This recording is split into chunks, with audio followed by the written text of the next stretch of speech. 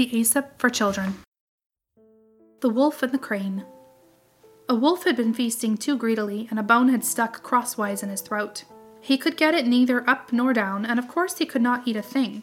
Naturally, that was an awful state of affairs for a greedy wolf. So away he hurried to the crane. He was sure that she, with her long neck and bill, would easily be able to reach the bone and pull it out.